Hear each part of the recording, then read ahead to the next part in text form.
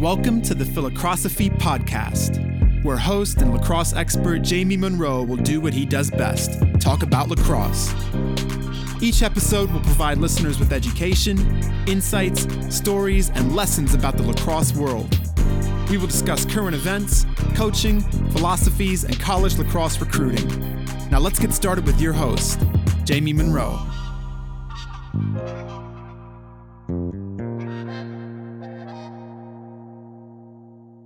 How's it going, everybody? Welcome back to the Philocrosophy Podcast, in-season edition with Andy Towers, head coach of the PLL Chaos. What's up, AT? How you doing today? I'm still above average for a blowhard.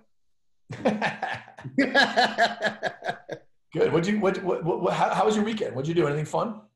It was great, actually. Friday was just a torrential rainstorm. And our game got canceled. Our St. Luke's game got canceled. And so we rescheduled that for a week from this coming Thursday. And so I was so pumped because then I got to stay in and watch all the games on Friday night, which was great. Got to watch RD win. And so that was awesome. And then Saturday we had a great game for the sixth grade team that I coach against Fairfield, which has sort of become a rival for my son's grade. You know, they got great coaches, Seamus Grooms, John Matthews, this guy Mark Sorelli, who played football at Fordham, whose son plays football and lacrosse, is a really good athlete. And Timmy Shanahan, who was a good friend of mine in high school, played at Prep from Wilton, went to UVM. They got a lot of really, really good sixth graders that all seemingly play football and all play lacrosse. And so we've been going back and forth with them in both the fall in football and in lacrosse the last few years. And they were ahead 3-2 in the first half, and we had an uptick in intensity and had some great face-off success, and got great goaltending play and got spread out scoring, and were able to come back and beat them and win the game. So it's the first game that we've played at a really high level for a long period of time, but we still only played one half of lacrosse. So, what's great about the sixth grade boys lacrosse in this area is that every single town seems to have, three coaches that played super high level Division I lacrosse, whether it's Westport with John Marcus from Hopkins or Ridgefield with Jay Penn, who played at Hopkins as well. Darien, of course, Greenwich, New Fairfield with Jack Emmer's son-in-law is coaching that team up there. There's just a lot of really, really knowledgeable, super knowledgeable coaches and super talented kids in this area. So all the games are, 1 and 2 goal games, and anybody can beat anybody. And so we were fortunate to get a good win against a really good team this weekend. So that was the highlight. Sweet. That and Tyler Towers celebrating her birthday. She's going to be 16 on Wednesday. Wow, Sweet 16. Sweet 16. Put a lot of pressure on her parents. No, I'm just joking.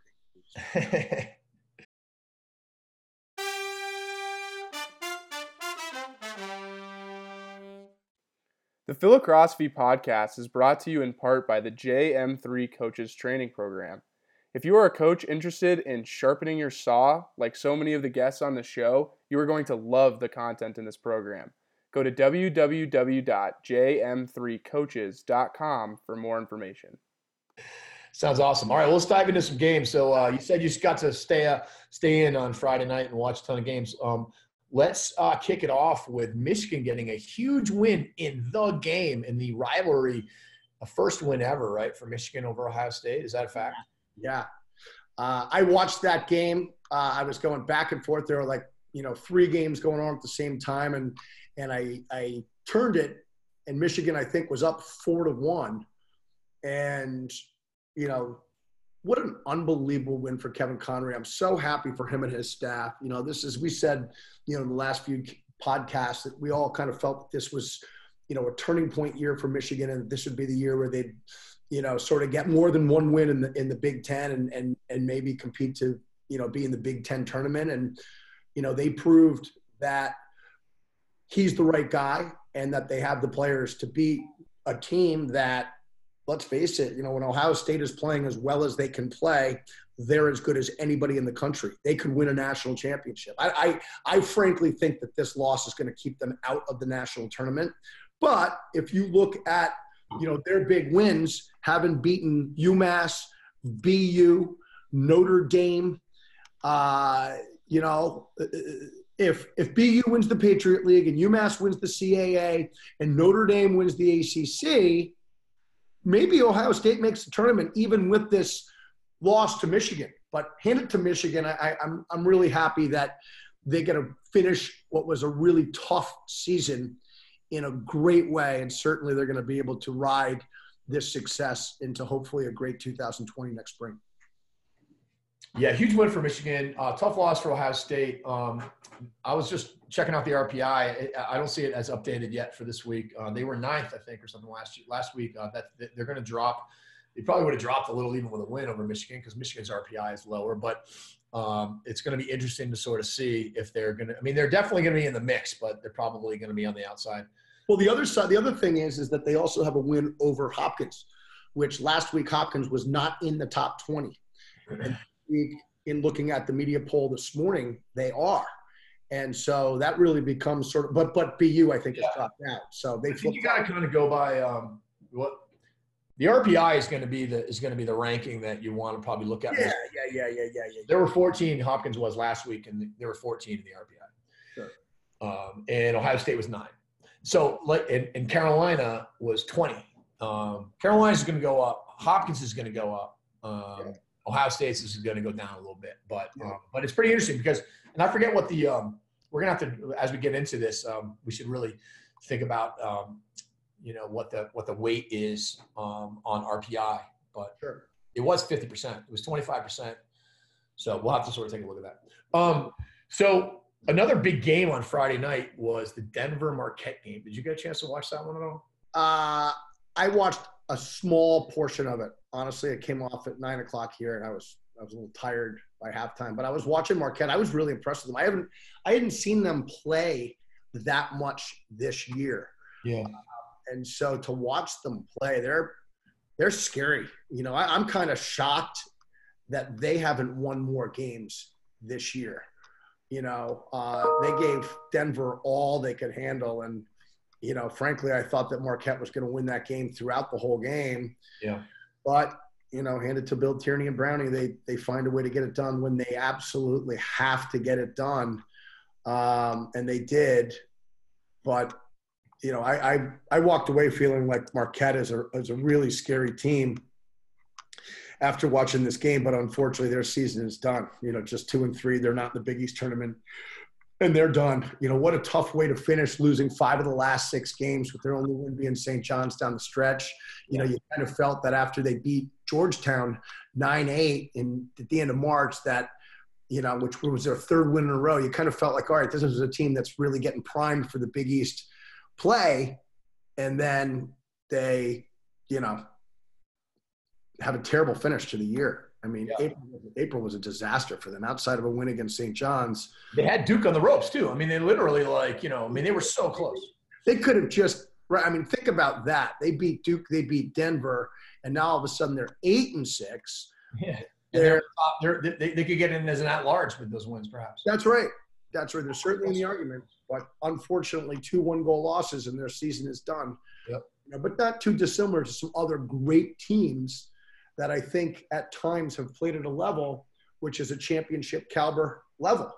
But it just goes to show you how much parity there is in the sport, with this year perhaps having the greatest amount of parity in the history of college lacrosse.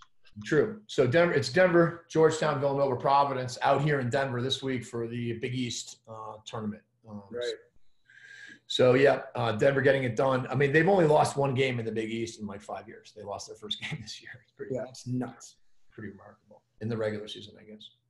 Okay, so let's move on to a little Patriot League action. How about Navy's upset over BU? That was huge. Really happy, and selfishly really happy to see Grayson Terrain go off for 1-3. Yeah, I drafted him in the third round of the PLL draft. I think he's going to be an unbelievable pro. But what a great W for Ricky Soul. You know, I exchanged texts with him when I was thinking about drafting Grayson Terrain, and you know, it's just been kind of a tough year. You know, you look at Navy, and essentially going into that Princeton game when they played Princeton on that Tuesday night, you know, I was thinking Navy's sort of not getting enough credit with the way that their season, you know, they beat a really good Vermont team, or a team that we thought was going to, you know, have a better, you know, real good year in Vermont, right? They open up with a 5-goal win versus them. They take care of business against UMBC. They get beat by 5 by Maryland, but we all felt that Maryland was probably the best team in the country at that point. They come back, they beat Bucknell, which is, you know, always one of the best coach teams in the country.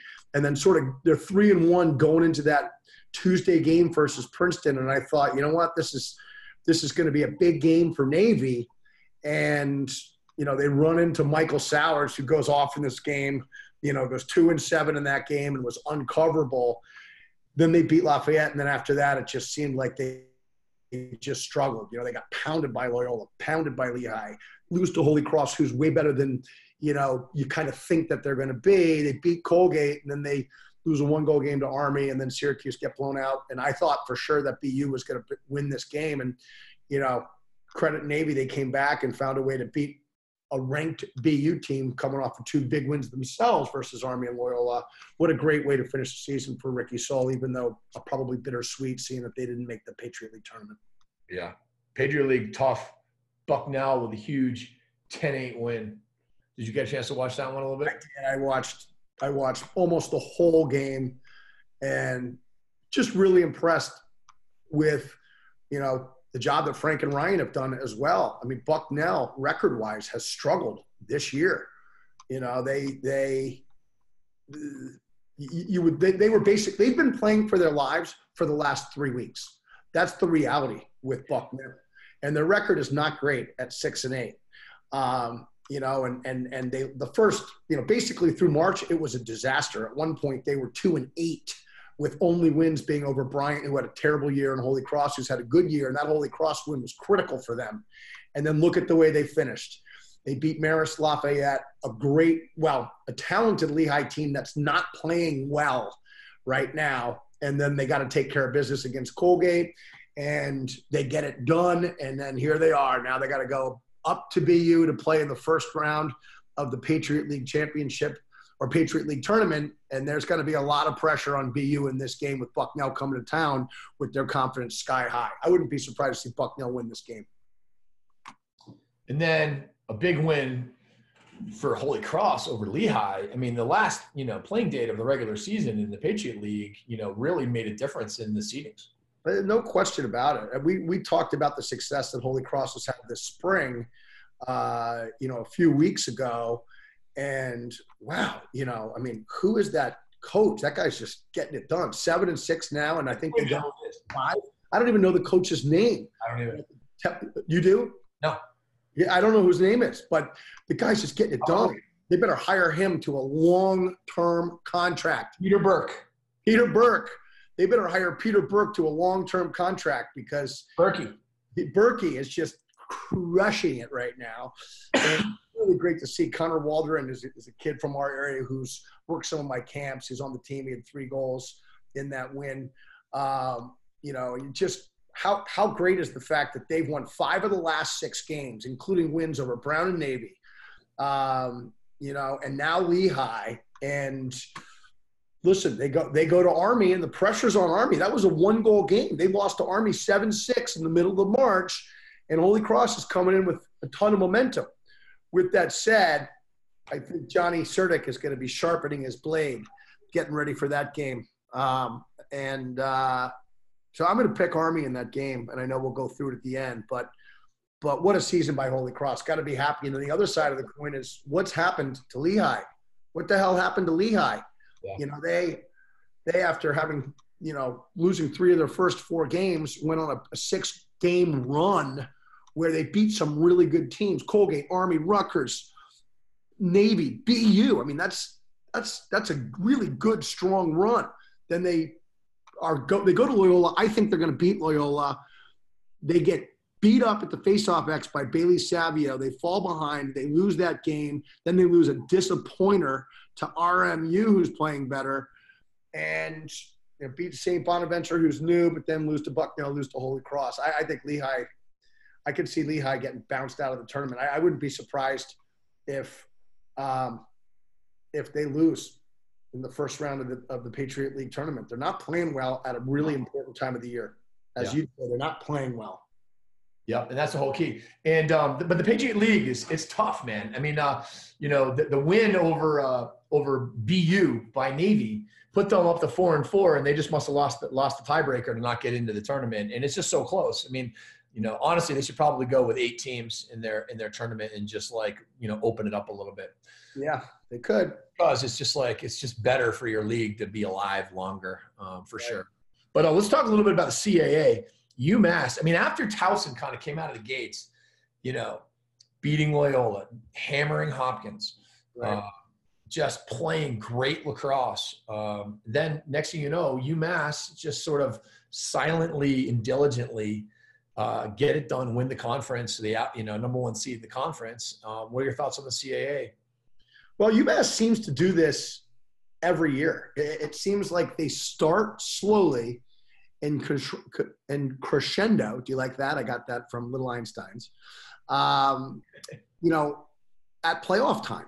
And sure enough, they've done it again. You look back at their April 6th game at Hofstra and they lose 10-9. That might have been the best thing to happen to them, because preceding that game, they had won 6 in a row, 7 of 8, but they hadn't really played anybody, and you look at the rankings each week and, you have trouble putting UMass in the top 20, or at least I did, all the way up until they beat Towson, simply because they hadn't beaten a top 20 team. Right. They lost to Army, who was a top 20 team. They lost to Ohio State, who was a top 20 team. They beat Harvard, so what? They lose to Yale, even though they had them dead in the water. But then they go on a run. They beat Albany, who's down, NJIT, UMass Lowell, Utah, Brown, Drexel. No top 20 wins. And then they lose Hofstra, and you're thinking, oh, God, who is UMass? And then sure enough, when they need to step it up, they get it done. They beat Towson. They beat Fairfield. They beat Delaware, 2 ranked teams in Towson and Delaware in the last 3 weeks. And now they get Drexel in the semis of the CAA. And it really is going to set up what I think is going to be a sure rematch against Towson. That's what I think it's going to be. How about Stony Brook getting it done and coming out of nowhere to win a league that seemed to be, Albany's league with Vermont nipping at the heels, and then out of nowhere, Stony Brook, I mean, literally coming out of nowhere because they had a few comebacks this year where they looked dead in the water and they came back and won some games, including the Vermont game. I think they were down 10-3 or something like that. Yeah, Stony Brook is I thought they were so rock bottom. They were losing to Penn State the first game of the year, 15-0 at the end of the third quarter. And I was thinking, oh my God, what a disaster. They were staring up at rock bottom. Staring up at rock bottom. Like if things went perfectly, they could get to rock bottom. Yeah. And, then they come back and they respond. They beat Brown and Hofstra at that point had beaten Lehigh. So we felt, all right, Stony Brook may have a little life. And then they lose 2 games at home to Marist by 5 and Sacred Heart, who's way better than people think they are. But still, they lose that. They beat Bryant, who's at rock bottom. And then they lose to Hartford on the road. So they opened the season 3-3 with losses to Marist, Sacred Heart, and Hartford. And then to see them go on a run where they win 6 of the next 7 with their only loss being Princeton.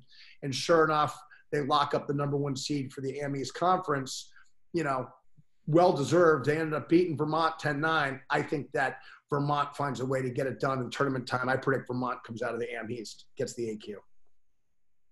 All right, let's turn our attention to Saturday.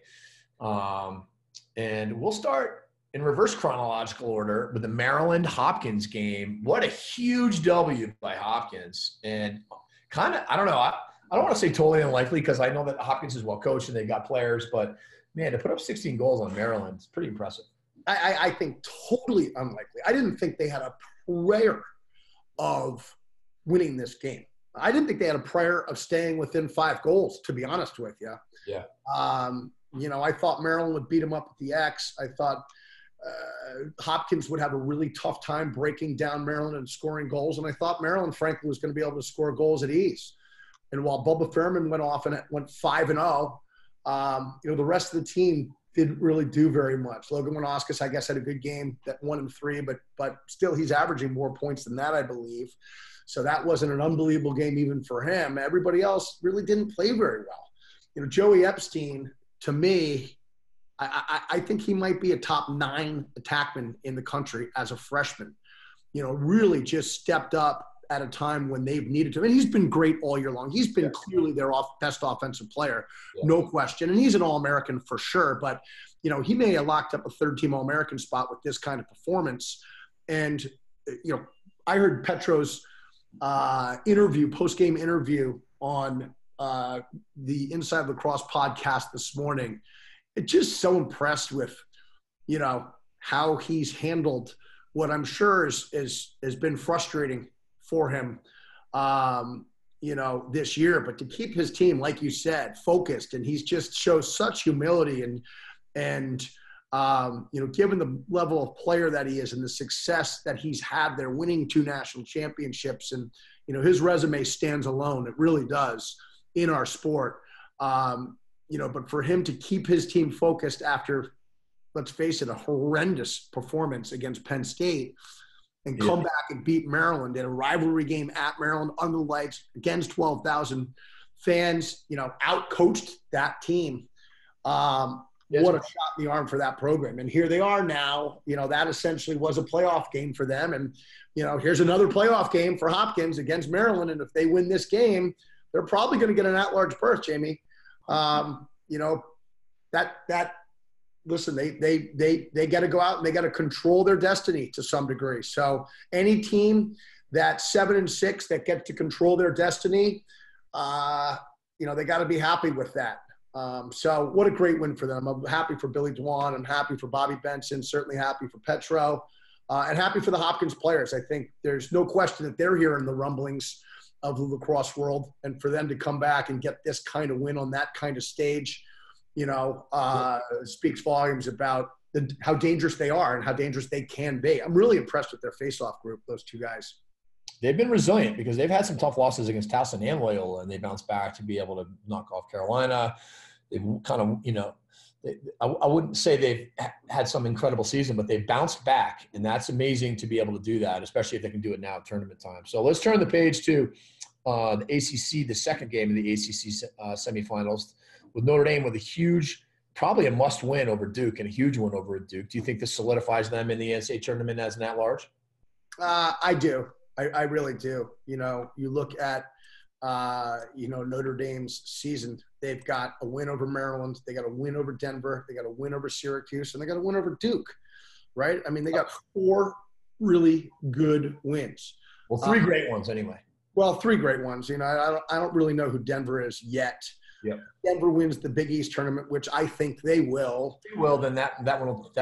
I think that win, starts to carry more weight. But like you said, they do. They have 3 great wins, and for all intents and purposes, the outlier is their loss to Richmond. Other than that, their losses are Cornell, Duke, Ohio State, Virginia. I think Notre Dame is firmly in, but I don't think they're going to win the ACC championship. I think Virginia's going to beat them. I do. I think they're playing at home. I think the fact that Notre Dame, beat them last year in the ACC tournament, embarrassed them really. I think it was like 17-8 or something like that. I think it sets up well for Virginia. The question I have for Virginia, and I'm sure we'll cover it, is who are they in the goal? I really questioned that decision by Lars. They won the game. We'll talk about it in a minute, I'm sure. But to answer your question, I think that Notre Dame is absolutely in the NCAA tournament, even if they lose this weekend. Penn State with a squeaks out a win over Rutgers. Rutgers showing that they can play with anybody, and they're firmly in the Big Ten tournament, but they're going to need to win it to go. What are your thoughts on the Penn State Rutgers matchup? I think Penn State's the best team. I do. I think their offense is,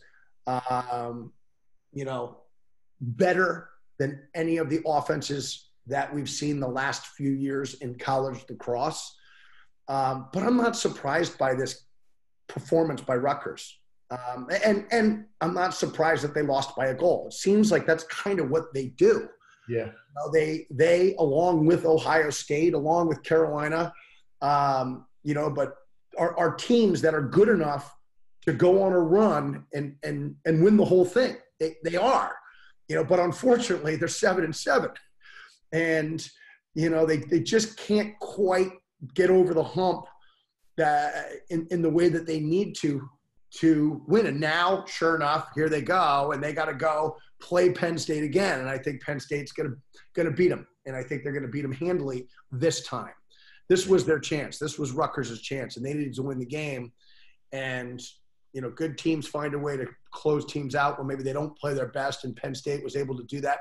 But I'm not surprised by Rutgers playing them really, really tight. They got, one of the very best goaltenders in the country. They got a staff that's gotten this team to play, really, really well the last few years. And I think, unfortunately, this is going to be another frustrating tournament-less appearance for the Rutgers program. How about first semifinal from the ACC? Virginia with a 4-goal comeback in the fourth quarter to knock off Carolina. Total heartbreaker for the Heels. Thoughts on that game?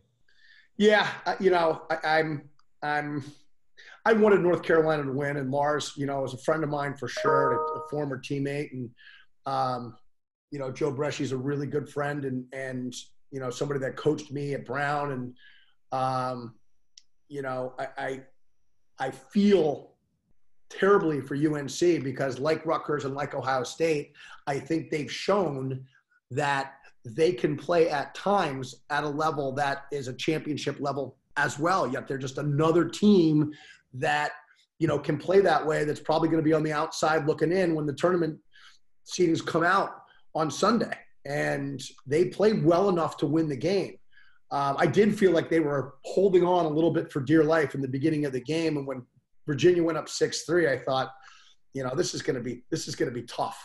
This is going to be tough for North Carolina. But, credit their coaches. They make a couple of changes on the defensive end, and they get some spread out scoring.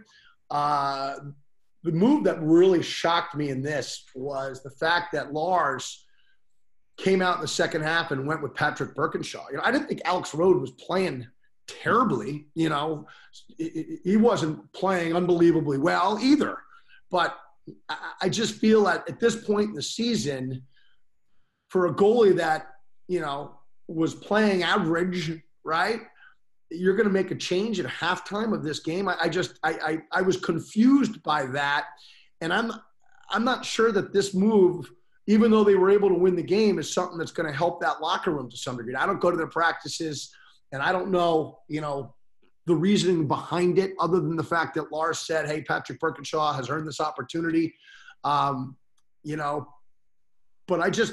I was confused by that decision, and it didn't look like it was going to work out. And honestly, I don't think it was the difference in the game. I think if Alex Rode had stayed in the game, he would have got the same performance that Patrick Birkinshaw gave them in the second half, right? To reach at 40-45%. That wasn't the determining factor in the game. I think that in the end, I think Virginia made one more play than North Carolina made. And, credit Virginia. They came back from a 4-goal deficit. They were down 10-6. And, that's this team has shown a ton of heart. You got to hand it to Lars and their staff and the kids on the team. This is a team that's found themselves behind in the second half of some really, really big games this year. And they found a way to come back and beat them all. The only aberration is certainly that game versus Duke. But other than that, you're looking at a team that's, won 11 out of the last 12 games, and their lone loss being Duke. So, and how many second half comebacks? I mean, they came back against Brown. They came back against Syracuse. They came back against, Carolina. They came back against who else? Somebody else just recently also. Notre Dame. They're down 5 goals or something. It had unbelievable fourth quarter comebacks. It is unbelievable. Matt Moore I'll tell you. Yeah, you told me early on, you were like, they need to find a feeder. He gets 1-6 against Carolina. You're absolutely right. I did say that. And, he seems to be the glue to that offense and to that team. He makes everybody better, Matt Moore does. And, I don't think he's a pure feeder. I think it's kind of the way that they chose to play, that offense. But I think he's a true playmaker. I think he's somebody that can go out and go 5-1 just as easily as he can go 1-5. He's proved it. And to me, he makes Michael Krause better. He takes a lot of pressure off of Dox Aitken. He accentuates the positives of Ian Laviano's game, and he really makes them a team that's capable of winning the whole thing if Petey the Salad can win faceoffs and they can get some consistency on in the goal. Yep, no doubt.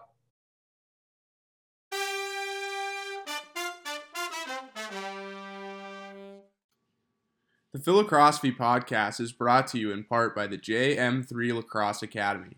This 13-week online program is designed to teach cutting-edge lacrosse skills and IQ. Athletes will learn dozens of new techniques, creative drills, X's and O's, and most importantly, how to integrate it all into their game.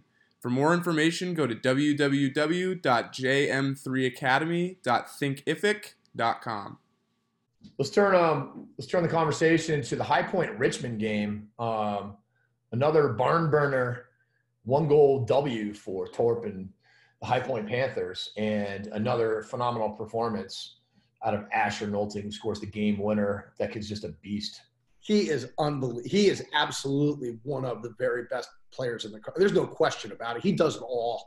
He's so poised. I can't believe he's only a sophomore. And what a great win for Torp. Frankly, I thought that Richmond would beat him in this game with the way that High Point had been playing the last few weeks, beating Mercer only by a goal, Bellarmine only by a goal. And while, the goal was to win and they won, I just thought that those games optically were not very impressive. And I just, didn't have confidence that they were going to be able to beat a team as dangerous as Richmond, in a game that seemingly the last, 4 times Richmond has found a way to win. Now they lock up, obviously, the first seed in the SoCon. They get the tournament at home. And I think that that's going to be important as a rematch with Richmond is set up again. With that said, I don't want to get ahead of myself, and I don't want to, jinx High Point in any way. They got to go and they got to play Jacksonville, I believe, right now, this week. And they got to take care of business. And Jacksonville is a scary team. Jacksonville knocked off High Point earlier in the year. But I do think that, High Point is absolutely worthy of an at-large berth. But what I'm reading and with the way this is playing out, it sounds like they got to win the SoCon to go. And that would be super disappointing. But I think that they're gonna win the SoCon. I do. I think that they're a team of destiny here. And I think they're going to take care of Jacksonville, and I think that they're going to probably see. I wouldn't be surprised if they say Air Force in the finals. So I'm going to go on record, and I know we'll do it at the end, but I'm going to call that it's going to be High Point and Air Force in the finals, and I think High Point wins the SoCon and gets the AQ along with it. High Point in the RPI as of last Monday. So I haven't seen the updated RPI yet, but they were 23 in the RPI with an 11-2 record with wins over Virginia and Duke. Yeah. So that is just brutal to be able to, have an 11-2 season and be 23 in the RPI. I mean, you look at Air Force, they're 19 in the RPI with a 9-4 record. That's why it's unfair for these teams that are a little top heavy in terms of, great teams, and then also has a conference with some teams that aren't as successful. It's a little flawed that way. I think that I heard them say that there's never been a team get an at-large berth with an RPI of lower than 12. So 23, it doesn't look promising for them. I'm sure they'll go up a little bit with Richmond because Richmond, has a good record. But I still think that it sounds like they're going to have to win the SoCon to go. Real quick, Towson took care of business against Drexel, but Drexel gave them everything they can handle. Brian Volker does a great job, and they are now, firmly in the tournament for the CAA. And what are your thoughts on Drexel? Do you think that they can make noise in this tournament, or do you think they're just sort of playing to their max right now? Drexel as the 4th seed, the CAA, you mean? Yeah, they're going to play UMass. Yeah, I think that they're gonna have their hands full with UMass. They went up and they were beating UMass late in the regular season game. Yeah. Only to have UMass come back and beat them 10-9. Randomly, I ran into that Drexel team at the rest area off of 95 at exit 13. Really? Yes, and I went in to go to the bathroom, and I'm drying my hands, and I saw I saw Boyle in the locker room. I'm like, in the bathroom. I'm like, what is that guy? Looks like Boyle. And then I saw these guys walk around with Drexel jackets, and sure enough, there was Volk. So I saw them on the way up to that game, and they're capable of beating UMass, but they're going to get UMass again at home, and UMass is feeling really confidently, and I think Sean Scanone is going to be the difference maker in that game. I'd love to see Drexel go beat them, but at the same time, I just don't think they have enough to beat UMass up at UMass with the way that Sean Scanone is playing, the way UMass is playing. I think that they're playing at a really high level, and I think that UMass is going to come out of that game. Got to give a little shout out to Reed Bowering. Adanac, he's a stud. You know what's crazy? So he's like, I don't got to look at their stats. I'll do that real quick right now. But he's a lefty out of Coquitlam. 43. He's got 43 and 7. 43 goals and 7. But here's what's crazy. Okay, he's a defender in box. Wow. He's defensive player of the year in box. He's like he was like. That's unbelievable. It is unbelievable. He's just such a great competitor and such a great guy. He's been captain of the Adanacs since he was 19, which doesn't usually happen. Right. Won 2 Minto Cups, and he's been a defender. He's played in 4 Minto Cups. What a beast. He's got one more year. Yeah, he's a beast. That's unbelievable. Yeah, it is. 43 goals for a defender. Oh my God. it's a defender. Yeah. So let's turn the attention now to the Ivy League with the Oxia Time Ivy League review. Yeah. OxiaTime.com is the website. If you guys are interested in checking out a really, really cool watch, I just got mine resized, AT. There it is. Nice. I need to get my band, and also John's going to send me a new leather strap too, because I want to get a little bit of a sportier look to it, so I can wear it a little bit more often. I don't get dressed up that much. And people say to you something like, "Hey, what time is it, sport?" Yeah, exactly. I like when people call me sport. Our Stretch. I like Stretch. Hey, Stretch. But John Canaris, and we're really grateful to him, sponsors our podcast from his Oxy Time company. And he is former goalie at Penn, took him to the Final Four in the 80s. And 2 of his biggest passions in life are Penn lacrosse and timepieces. Me, I'm pretty much just I'm just lacrosse, Andy. I don't really have maybe Patriots football. But other than that, it's just lacrosse. And so John sponsors us. He's got these incredible watches. They're Swiss watches. They're like $5,000 watches that you can get for under $1,000. And what's really cool is that he has deals with the Ivy League schools, and he's able to place an Ivy League logo of your school. So I got, I went to Brown, and I got the shield. You picked, I believe, the B with the Ivy around it, right? I did. That's what I did. And they're really sweet watches. And it's coming up to time for graduation. They'd be an unbelievable graduation present. They're just beautiful watches. Bottom line is adult credibility. It gives you adult credibility. Exactly. Love that. And there's all kinds of different styles. Check it out, OxiaTime.com. And with that, it's been a lot of fun because now we do our little Ivy League Player of the Week, our OxyTime Ivy League review of the games, and we also do our OxyTime Ivy League flashback. So I got a pretty cool flashback story right now. So 1988, we really we had a good team in '88, and we ended up losing 3 overtime games to 3 out of the 4 teams in the Final Four. Actually, it could have been 2 overtime and 1 by 1 goal, but we lost by 1 goal to 3 out of the 4 Final Four teams, including Penn, Cornell, Virginia. And then we got hammered by Syracuse that year, who won it. So This was before the Cornell game, and Don decided, hey, you know what? We need to win this game. We're going to take the guys up early, and we're going to go up on a Thursday so we can have all day Friday to kind of get adjusted. It's a long bus trip, practice up there. So he took us to Syracuse. We stayed in Syracuse on Thursday night. So we decided to, meet a few friends, and we went over to 44s. Yes. And I'll never forget this. I really didn't know the Syracuse guys all that well, but I kind of met him in the summer tournament circuit and stuff like that. And John Zalberti's there.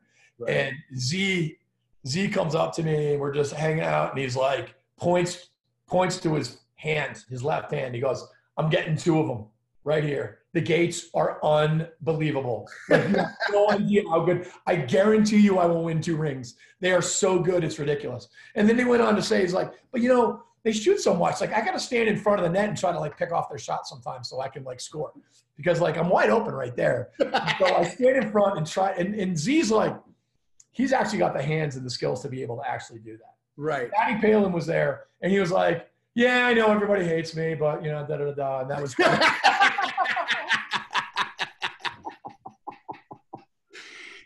Matty Palin is he is so awesome. I'll tell you, Matty Palin is a guy that never got proper recognition for as good a player as he was. I think the highest accolade he got was second team All-American, and he was just an unbelievably good goalie. And now he's become, as we know, widely considered the best ref in the sport, and just an even better guy. I mean, who doesn't if you don't get along with Matty Palin, you're the dick. Well, and he's also perfect. He doesn't really give a shit if people hate him, because now he's an official, and everybody probably does. On half the people hate him every game. Yeah, that's just the way it goes if you're an official. But yeah, he's got to have. If he doesn't have people calling in and whining, then he can't really adequately be considered a blowhard. Yeah, it's true. And to be considered a blowhard it's kind of it's kind of awesome, actually, to just have people just randomly reach out and call you that. Right. It's good stuff. So anyways, we went on to lose that game to Cornell, 13-12 in overtime. Tommy had 5 then, didn't he? What's that? Tommy had 5 in that game. I think Tommy had 5 goals. Timmy Goldstein, was on that attack. They went to the championship game that year. Smoley was in the net. I mean, we scored enough goals to win, but we just didn't quite get it done. Yeah. I had my famous behind the back fake in that game. Yes. And it worked? It worked. Who was covering you? Yeah, so it was Pat Leahy. It was Pat Leahy from New Canaan. Yeah. And it was funny because so I basically was posting up. I didn't really know what to do. I got there. I faked. I did the little wrist roll behind the back fake, big grunt, and I stopped. And then I did the drunk step. The drunk step is the stagger step that makes people think that you actually did pass the ball and you don't have it anymore. It's just kind of a stumble step. I remember Jay McMahon being like, all right, Jamie, it's not working. But if you hold on long enough, actually, it will work. And he turns around, but it was to no avail. Cornell was really good. I mean, they had gone to the championship game in '87 and lost a heartbreaker. They probably should have won the championship that year. And then they made it all the way back to championship game in the Dome in '88. But again, they were up against the gates. It just wasn't going to happen. No. That's right. So let's get into the Ivy League games. So Yale 22, Harvard 11. They didn't quite put a half mesa on them. They probably could have. But did you watch that game? No, but I read the write-up and followed the game. I mean, what happened to Harvard's defense? I mean, what happened to Harvard's face-off guys? Between James Sullivan and he went up there. Then the kid behind him that was also really good, Steven Cucurilla. They've gotten some guys that have been considered the number 1 face-off guys in the country coming out of high school. And TD Ireland is the best collegiate face-off guy in the history of the sport, hands down. He is. But for him to go 26 for 26, Jamie, in this game and go 1-1, I mean, oh my God, what a level of domination this is. I saw Jackson Morrow goes 8-2. Matt Gaudette, who I'm a huge fan of his game. just 3-0. You know, Yale puts up 22. You kind of expect Matt Gaudet to have 7, but instead Jackson Morrill was the guy that went off for them. And they got everybody into the game. So this it's sick though. 26-26. I mean, it's like a pitching a no-hitter. I mean, being that perfect is insane because a 25 out of 26 day is just like a career day for almost anyone on the planet. Just to be able to win every single face-off, and because you know generally there's going to be the other team's going to disrupt you somehow. You're going to do something, or you're going to be late, or you're going to space out, or you're going to have a hiccup, or the fact that one guy drops the ball or something. I mean, yeah, it is. You're just going to miss the scoop yourself. Yeah. Like it's just incredible. 20 ground balls. 10 takes care of business over Vermont. Yeah. Sam Hanley, freshman. Yeah. Team with 39 and I 23 out of the midfield had 4-1 again. I mean, sounds like the Brown guys might have snuck into Delta and been playing beer pong on Friday night. They were up 3-1, and then they were down 5-3 to Dartmouth, and then they thankfully took care of business, like you said, and played well enough to win the game. And now they're in the Ivy League tournament. And so, when was the last time Dartmouth won an Ivy League game? I think I read the article, actually. It said it was, I think, the first Ivy League game of the current regime, which would have been in 2015. I think they beat Harvard, and they've lost, I think, 29 straight. I think that's what the article said, which is tough. I'll tell you. No fun. It's no fun. But I got to say that it's the way the curriculum is structured up there makes it really tough on the spring sport teams. They're not set up to win. No, they're not. They're not set up to win. What's the fact that they work on quarter systems up there instead of semesters is really, in my opinion, the toughest part of the whole thing. It's more of a detriment than a lack of a consistent indoor facility. It's more of a detriment than the cold. The reality is you can recruit great players to Dartmouth. You can't. I recruited great players to Dartmouth. But the problem is trying to put a great product on the field in the springtime when, number one, your junior class is off in the fall of your junior year. Explain that, because most people don't realize that is insane. It's insane. So summer trimester after sophomore year is like, the coolest thing ever, except. That's great. But the problem is this, is your junior class, which oftentimes makes up a big chunk of the nucleus of your team, aren't there for fall ball. And to compound that issue, the freshmen don't know them until they come back for the run test in January, right? And then you've got the start of the winter term in January, and it ends the first week of March, right? So given where you're at in the schedule, you've played 3 or 4 games at that point, right? Only to have these guys go into exams, and they basically become zombies through, preparing to take their exams. And when they're all done with the exam, so your practices during that time have to be voluntary. In addition to voluntary practices, you've got guys that are staying all up nights trying to prepare to do well on their exams, which obviously is the priority, and it makes sense, but that doesn't help the acquired chemistry on the defensive and offensive ends, on the clears and rides. By the time exams are over, you're essentially starting over again. That's what you're doing. And you get these guys at the end of exam period coming out. They haven't had a lot of physical activity during that week.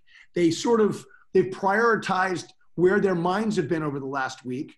And when I was there, we went down and we played North Carolina and Duke, right? And so you go down and you play tough teams on spring break.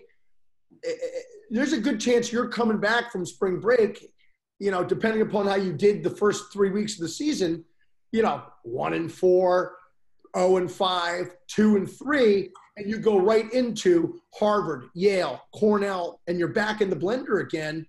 It's not conducive to success for men's lacrosse up there. It's not. No, So- it's not. And I think, the trimester piece is beat. We had that at Denver too. But the fact that, and so people, the exciting thing about Dartmouth is you get to spend a summer up in Hanover.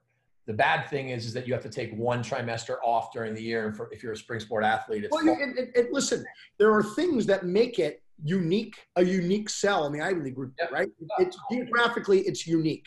The fact that they've, never won an outright Ivy League championship is unique in that it allows, prospects the opportunity to, have a chance to put a program on the map that way. The way the curriculum is set up is unique. Like you said, the summer term, the fact that you can take the fall term, all those things are unique and make you stick out in the recruiting process. But the way the curriculum is set up screws the Ivy League men's lacrosse coaches up there, gives you a real appreciation for the job that Ricky Soule did when he went 5-1. Yeah. Was, and tied for the Ivy League championship with Cornell and Princeton that year and won the flip. And then they, went up to the Dome and, almost beat Mikey Powell and those guys, I think. Yeah. All right. So let's talk about Cornell Princeton. Pretty big game, actually. Cornell really needed to win this game to keep their at-large hopes available. Yeah. They are in the mix for it. If they lose this game, they're going to be out of the mix for that. So that was huge. The Ivy League is going to be it's going to be a really tough championship to win. But huge, huge goal with just seconds on the clock to break a 13-13 tie with a feed from Teat to Pedersen. Those two have done it, together in boxing and field for a lot of years. But ballsy win for Cornell, tough loss for Sowers, who went 7-1, and a great game for Pedersen, who went 4-3. Yeah, I watched this game. I watched the whole thing back and forth, and it just seemed like Sowers refused to let his team lose. He was unbelievable. And like every other team that Princeton has played this year, Cornell didn't have a defenseman that was able to stop Sowers. I think he cements himself as a first-team All-American in an attack-heavy year with 90 points and breaking Kevin Lowe's record, but he just didn't have enough to put him over the top in this game. I mean, how about the set play that those guys drew up, which required, essentially a 30-yard cross-body feed, to another guy. I mean, the fact that that's the play that they drew up and it worked seamlessly for a dunk speaks to the skill set that those two guys have that were in the play, and certainly the confidence that the coaching staff has in those guys. I got to say, though, to that point, I thought that the Princeton defenseman had done a really, really good job beating up Jeff Teat that game. He even missed an uncharacteristically high-quality shot at the end of the game before that, as a lead into that play, which is something he'd never – it also seemed like Cornell had 2 or 3 chances to go in there and dunk it, and they didn't take it, as that game was winding down. And I kept thinking to myself, like, oh, my God, that was their chance, and they pulled it out. Why are they pulling it out? But they don't win faceoffs. But they did that game. Zimowitz, I think, went 22 for 27 in that game. Yeah. You and I spoke last week on the podcast. We both referenced that Cornell was probably going to win the game. Number one, I thought because it was up in Ithaca. And number two, I thought because Paul Razimowicz was going to be able to win faceoffs. And if they didn't win faceoffs, I didn't think they were going to be able to stop Princeton's offense. And they couldn't stop Princeton's offense. But fortunately, they were able to win faceoffs. And in the end, you win 22 out of 27. You win by 1 with 4 seconds left. Paul Razimowicz, to me, is the player of the game in this game. It's really interesting you bring up the last play, because that was a typical box lacrosse backside up pick. That's what happens on the backside of box lacrosse offenses is they up pick for the backdoor cut. Sometimes they cut over the top. Yeah. A lot of times they cut right down the back door.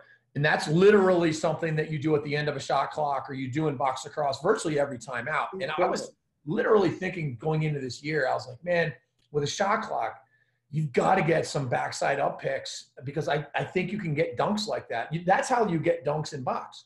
They got it. And what an awesome play. I mean, I wasn't aware that that's, a common look in box lacrosse, but it makes sense when you think about the need to get to the front of the net, and certainly they executed it really well. I'm sure he probably said to Pedersen, Peterson, go whatever way you have to go. And he obviously read the way that his defender played that and got open enough where I think Teat looked it off too and whipped it in there. He did, man. And it's like he kind of ran up like he wasn't doing anything, and all of a sudden he's in there. I know. It's really fun to watch those guys play when they're playing well. I'm concerned, and I spoke to Timmy about this. I'm concerned about Cornell not having a guy that, is a big time dodging threat. That worries me. When I watched Cornell play Yale the first time around, I know they're playing in the 8:30 game this Friday night in the Ivy League tournament. It's concerning that they don't have somebody that can really break a high quality defender down for goals if that team doesn't slide. And, so they're going to have to compete at the X. They got beaten up their last game, and all indications are they're going to get beaten up again by Yale this weekend there. But Cornell has to finish better. Last time when they played, Cornell had a chance to be up, 4-2, 5-2, something like that. And they were actually down, I think, 3-2. And so they can't waste opportunities when they're going to lose faceoffs the way that I think that they're going to lose faceoffs this Friday night. And if they can compete at the X, if they can get 40%, I can see Cornell beating Yale for sure. Yeah. Well, I want to speak to the point you made about you worrying about them not breaking people down, and I think it's interesting because if you look at their scores, they scored 19, 14, 17, 13, 18, 11, 18, 15, 15, 19, 8 against Syracuse, the only single digits, 11, 12, 14.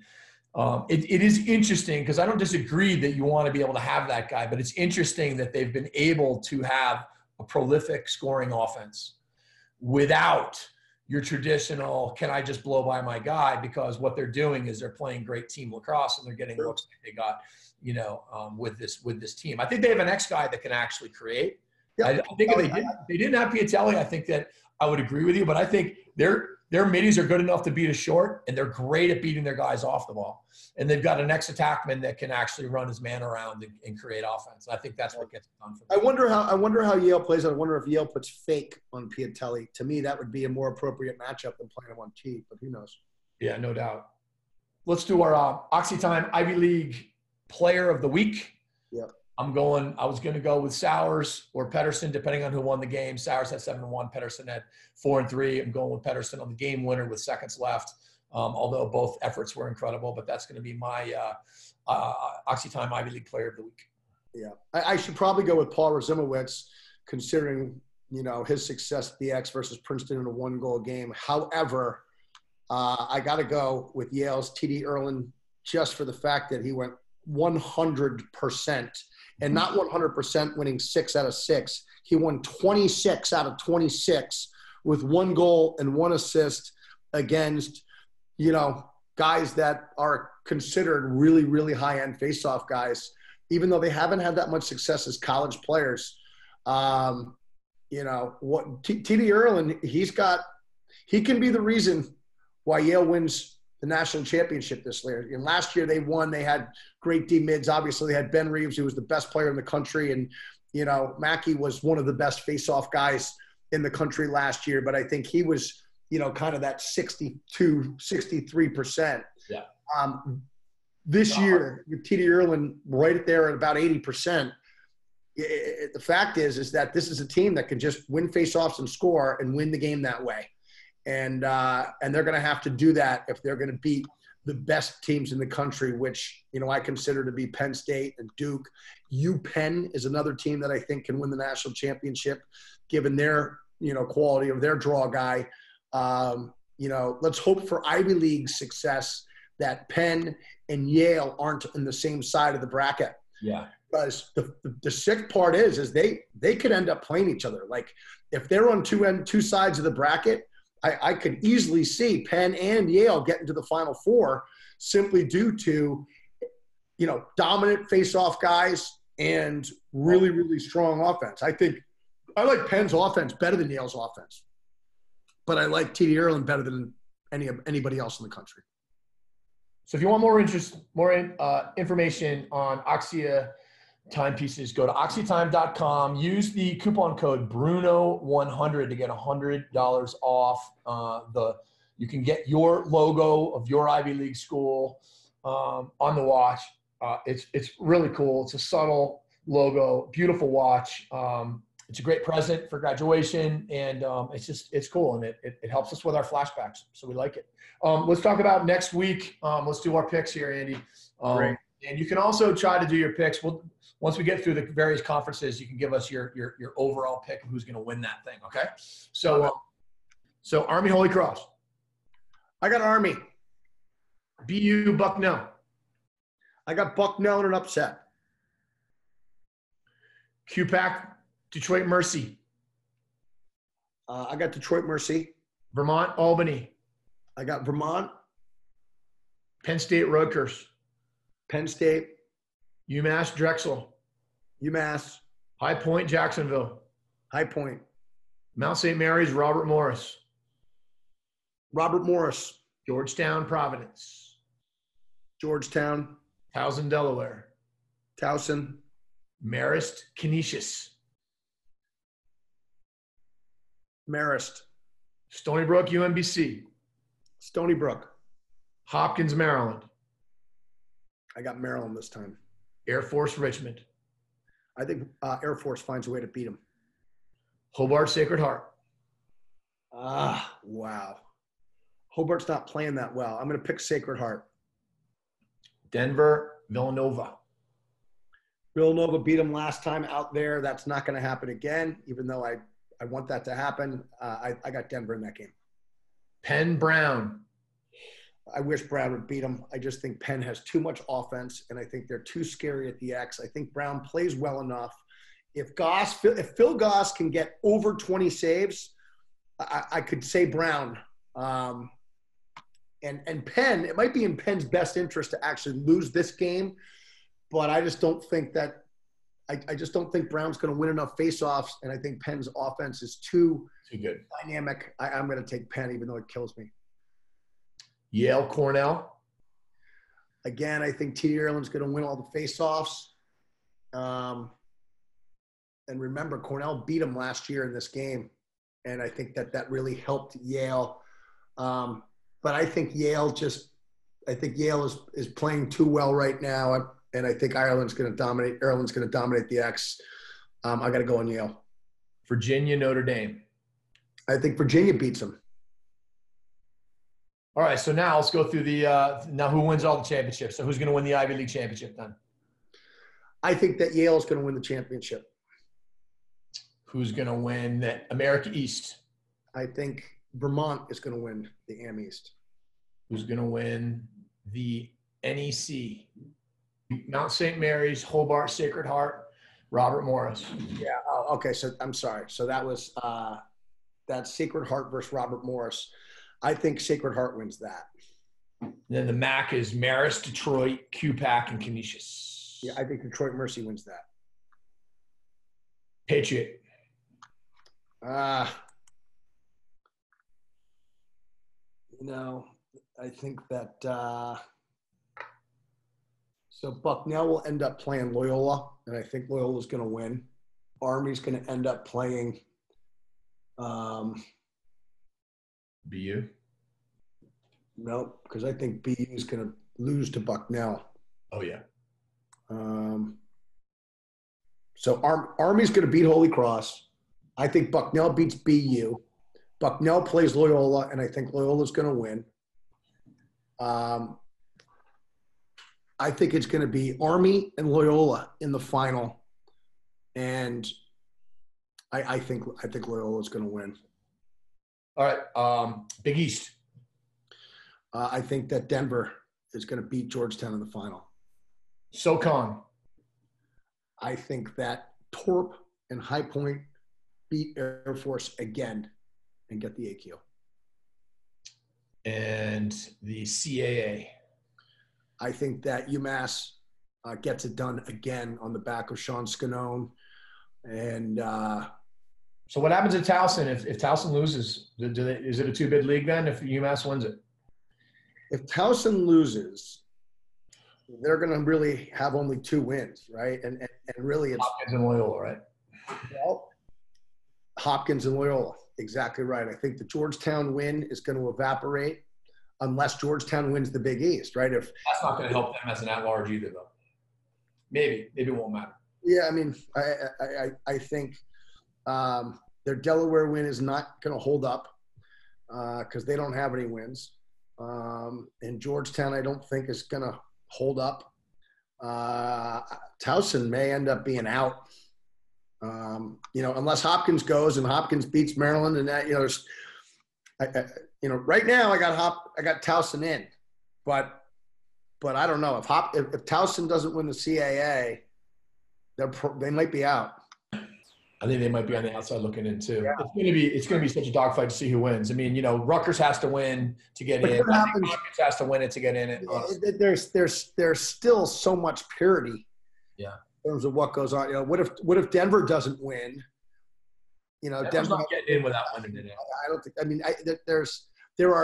it seems like there's about 4 or 5 teams that are in the same boat as Towson and as Denver. Yeah. And it's almost like there's a spot lost this year too, because the America East doesn't have a team that would get in otherwise, right? So the America East last year at Albany, and they were a top 4 team, and so it's kind of like you don't lose a spot for the at-large, but when those conferences don't have somebody, it's kind of like if when the favorite doesn't win. So do you think that the Patriot is going to be a 2-bid league if Loyola lost? I mean, if Loyola wins the league, it's a 1-bid league. Yes. If you lose the league, it's a 2-bid. Let's say Army beats Loyola. Does Loyola go? Their win is over Virginia, first game of the year. They will have split with Army, and their only other win is Georgetown. Their RPI is so high, though. They're like 5, 6. They played 6 top 20 teams. They played BU, Duke, Towson, Georgetown, Army, UVA, and Hopkins. They played as well. Right, so they've really played 6 top 20 teams, and so Lehigh falling off at the end of the year hurt them. I don't know, man.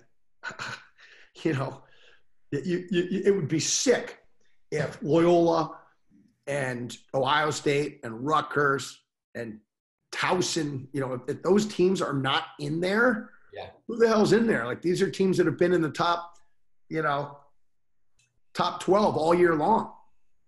So it's going to be interesting. Are we going to do this again next week and talk about it?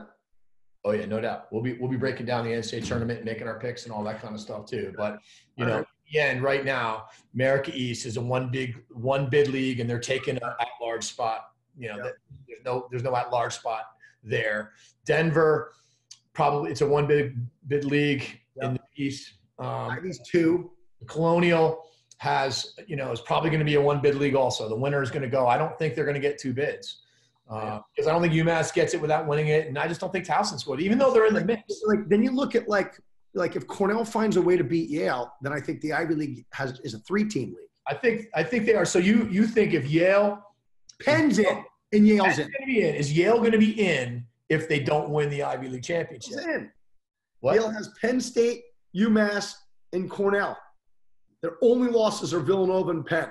So if they lose to Cornell, they split with Cornell. They have a 1-goal loss to Penn, a 1-goal loss to Villanova, and they got wins over Penn State, UMass, and Cornell. Yeah. Yale is in, and Penn is in. And Cornell needs to beat Yale or they're out. But, yeah, they're out. They're probably out. And Cornell will be like that same Rutgers and Ohio State and North Carolina where they have 2 good wins, but they don't have that 3rd win. Like Cornell's wins right now are Towson and Notre Dame. Yeah. So, they need 1 more win to be – they're out right now. They got to beat Yale to get in. They beat Yale, they're going to be in. Yeah. And those guys do have decent RPIs. The MAC is a 1 conference deal. The Patriot League is really going to be probably 1. They're probably 1. I mean, like you said, if Army beats Loyola, will Loyola go? I don't know. I mean, their RPI is so high, but I just don't feel like they've got – I mean, they don't have the resume that Yale has. And we're talking about, so I don't know. But Loyola with Hopkins, if Hopkins wins right now, Loyola's wins right now are UVA, Army, Georgetown, and Hopkins. I think Loyola's in too. And if Army wins, obviously Army's going to be in. But I think there could be 2 coming out of the Patriot League. Yeah. And let's face it, BU could win the whole thing too. Army has to win to go. BU has to win to go. I don't think Loyola has to win to go. Yeah. I think it's actually be closer than we think because I think there's so many teams. I mean, they're not that different than Cornell, honestly. No, you're right. They're not. And so NEC one team league. The Southern Conference going to be a 1-team league. It really kind of looked like, High Point was going to be able to get in as an at-large, but it doesn't seem like they're going to be able to. They got to win it. The Big Ten. What if Richmond wins the SoCon? If Richmond – High Point get an at-large if Richmond wins the SoCon. I think that based on their wins, they should, but their RPI, that's the problem. Their RPI is low. And the RPI factors in. I mean, I don't know. I can't remember what the criteria is anymore. That would make me want to vomit if High Point doesn't get it. But it kind of depends on who's on the committee because they use different points of emphasis. Some years your big wins matter more. Some years your bad losses matter more. And so, right. And then the Big Ten. If Penn State wins it or Maryland wins it, are they a 2-conference bid or a 3-conference bid? If Hopkins makes it to the final, do they get an at-large? If Hopkins makes it to the final, I think they're in. They're in, right? Yeah. So then it would be a 3-team, 3-bid league. Yeah. And we think that four ACC teams get in. Right? Duke, yeah. Syracuse getting in. Virginia's in for sure. Notre Dame is in for sure. Syracuse would be the one that I would say has the most to lose, right? I mean, Syracuse's wins right now are Army, Duke, Cornell, and Hopkins, right? They have a bad loss to Colgate, and then they have 3 good losses, we'd say, in Virginia, Notre Dame, and Carolina. Does the Army win hold up if they lose in the first round of Holy Cross? I don't know. I mean, Cuse to me. Wait, who'd you say Cuse has wins over? Hopkins, Duke, Cornell, Carolina. They've beaten Army. And Army. They've beaten Hopkins. Yeah. Duke, Cornell, and then they also, those are the major. Well, and Carolina technically counts too. And Rutgers might count too. And they beat Rutgers as well. And Hobart. Well, it's a big week. It's exciting, and you never know how it's going to break. It's really weird how things work out sometimes. You can think I remember in 2008, we had lost in the first round of our conference tournament to a really good Ohio State team, and everything that needed to happen for us happened, and we ended up getting an at-large bid as a 12 RPI, and it was like that's just happens sometimes. You just never know how it's going to work out, and But that year, that was the year where we knew you were going because of the math, and that's the year that's what they should be doing all the time. Yeah. They took the subjectivity out of it that year, and it was like, if this happens, you're in. And fortunately, it all happened, and you guys went, and you should have gone. Yeah. I remember my senior year at Brown, we finished the season. I think we finished the season 7th in the country, and we didn't go. And we beat Loyola head-to-head, and they went. They didn't have any wins, and we beat them head-to-head. And it was all subjective. It was really frustrating. And then a year when I was coaching at Dartmouth, we had wins over Maryland and Notre Dame, but we had, a bad loss to Albany at the time. Was not a very, they aren't like they are now. And we also lost to Sacred Heart. And so, I like it much more predictable. I wish it was all math. Yeah. Just take the back. Yeah. Back room deals. Maybe a fishing trip isn't the same in August if they don't have all the guys at it. Well, Andy, I appreciate all the insights as usual. Awesome job educating us on your thoughts, and looking forward to seeing you next week when after Selection Sunday. We'll have a lot to talk about. Great. All right. Great job, Jamie. We'll check back in. See you, bud. All right.